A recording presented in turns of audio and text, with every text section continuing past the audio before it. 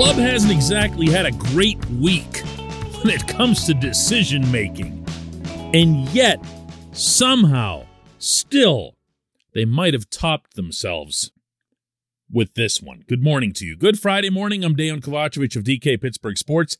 This is Daily Shot of Pirates. It comes your way bright and early every weekday. If you're into football and or hockey, I also offer daily shots of Steelers and Penguins, where you found this. Oneil Cruz is a shortstop. Oneil Cruz has always been a shortstop. I don't have to ask Cruz if he prefers playing shortstop over other positions, even though I've done that, because he hasn't played other positions. Oneil Cruz also happens to be the Pittsburgh system's number one prospect and one of the top 20 in all of organized baseball. So, hey, I've got an idea. On the same week that the arbitration numbers for Bryan Reynolds cause a righteous flap among the fan base, let's also make it known to everyone that the most valuable player in the system, in addition to the most valuable player in Pittsburgh, are going to be made pretty unhappy. Now, let me pause here for a bit of a disclaimer. Two parts to this, actually. One, with all due respect, what the fans think and what I think doesn't matter and shouldn't matter too much to anyone, whether it's the field manager, the general manager, all the way up to the owner. Every sports operation, whether they're really good at what they do or really bad at what they do, should be focused on themselves and their own work instead of responding to every bout of criticism. Two, the job does not entail in any way, shape, or form, any of the jobs I just listed, making the players happy. They are still employees, and they're working for people who are in charge. Okay, now that I've got that out of the way, this move or shifting or part-time or tryout of Cruz in the outfield makes just about as much sense as this team's absurd and pointless stance in the Reynolds arbitration case, because neither of them serves any purpose to benefit either the team or the player. But before I explain why, I'll share with you what their stance is, meaning the Pirates' stance on this. Ben Cherington said that playing something in the outfield was something that we were planning to do with Oneil last summer, and then it got interrupted by his injury. Like just about every young player, that's something we want to do as guys get to the upper levels. Derek Shelton said, and I'm quoting directly, "We prefer that he's versatile." That's not saying that he can't play shortstop. It's not just in Oneil's case. Versatility is a huge part of our club. Oh, Pittsburgh Pirates. Versatility doesn't matter at all if you can hit a baseball into orbit. This portion of Daily Shot of Pirates is brought to you by our friends at North Shore Tavern. That's directly across Federal Street from PNC Park. It's home of Steak on a Stone, an eating experience, underscoring the word experience. The steak is brought to you partially cooked on an 800-degree stone, and you do the rest. It's a ton of fun, it's a great meal, and it's a baseball atmosphere like no other in Pittsburgh. North Shore Tavern, right across Federal Street from PNC Park. Anyone remember when Cherington was hired and the main focus of everything that he discussed at his introductory session with us, meaning reporters at PNC Park, was about player-centric development, player-centric instruction. Everything was to be about the individual player. And yet, those two quotes that I just read to you were verbatim, and they were about the system's number one prospect and about one of the very best prospects on the planet. And he's not getting player-centric anything because he's being told to take some outfield so that the manager can benefit from having some versatility and being able to bump him from here to there, given I don't know, you're not even going to have double switches anymore with the DH. What's the purpose of this?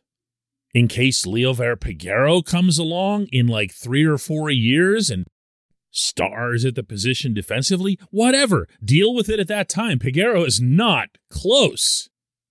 The guy hitting the 550-foot moonshots off buildings and rooftops is close. In fact, he should be in Pittsburgh. And he should be at the position that he's played his whole life. You don't hit pause just as that player is about to participate in games regularly at PNC Park. That's insanity. It's beyond insanity. I'm sorry. Listen, I have to do this 2 days in a row where I'm basically just flipping out over something. I don't want to make this show that. I really don't on some regular basis. I'm not a hot takes whatever guy, and I don't go chasing drama or narratives because, it gets people to listen or whatever. This is just dumb. The Reynolds thing is just dumb. And that's not to say that these guys can't correct one or both, but here's hoping that they do.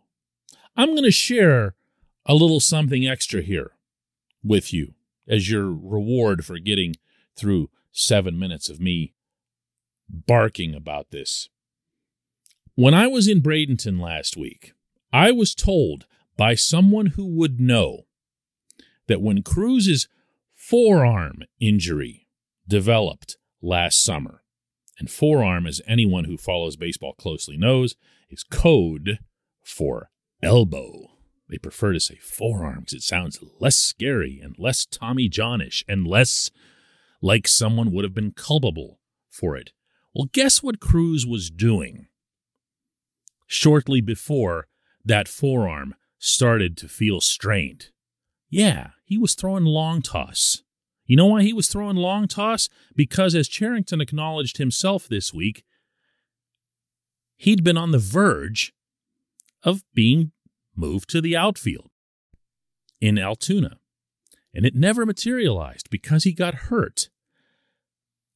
The guy, in addition to everything else that he has in his arsenal, has the strongest arm of anyone at any position, including all of the pitchers. And they have him in midseason out there doing long toss, and then, look at that, he's hurt. How did that happen? He was throwing in a way that was not natural to him. But you know what?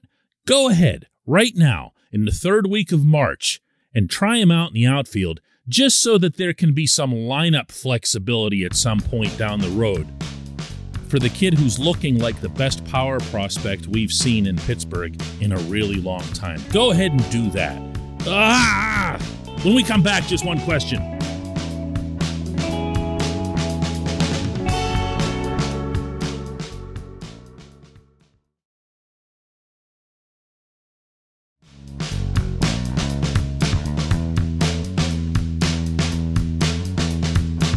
Welcome back. Time for J1Q. Today's comes from Brendan Binns, who asks, DK, how quickly do you think we see the likes of Roansy Contreras, Miguel Yajure, and maybe even Cody Bolton in the rotation? I feel like if the Pirates can get some of these guys up, along with even just one or two of the current guys pitching well, the rotation may not be all that bad. Nah, it looks like it's going to be bad, Brendan.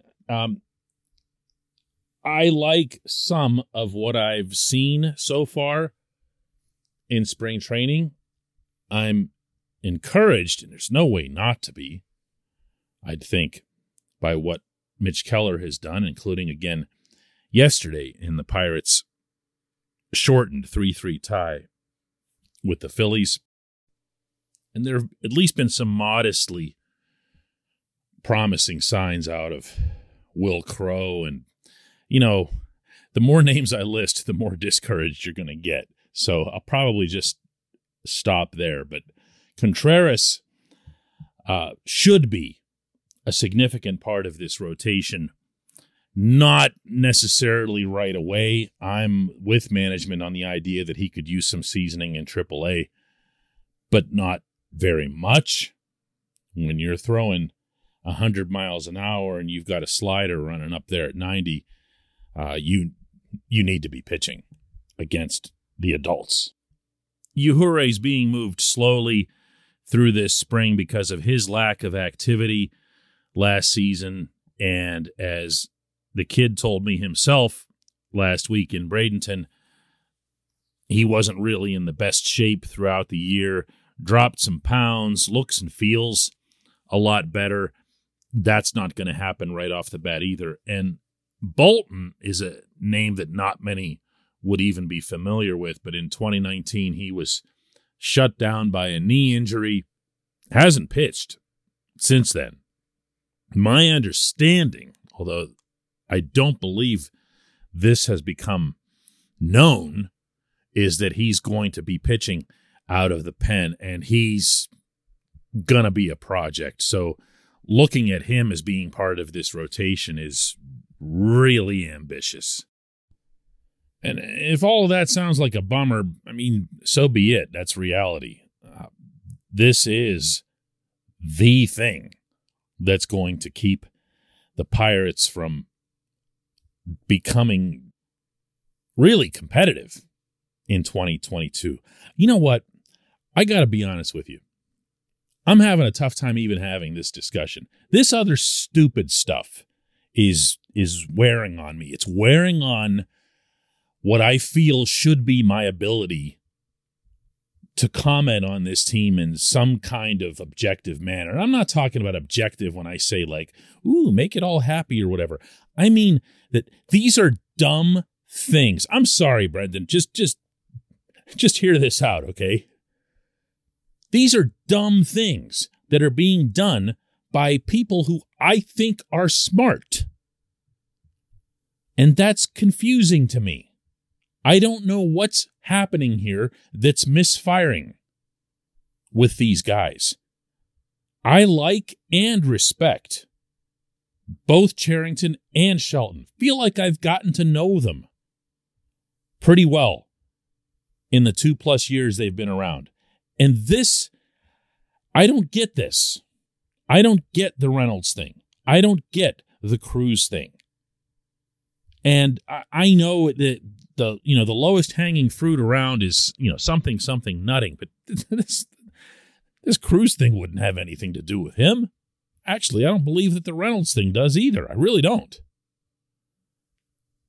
There's just things that are happening right now that don't feel consistent with what these men themselves have said, and by the way, put into practice over the last couple of years. It feels like they're just rusty and swinging and missing.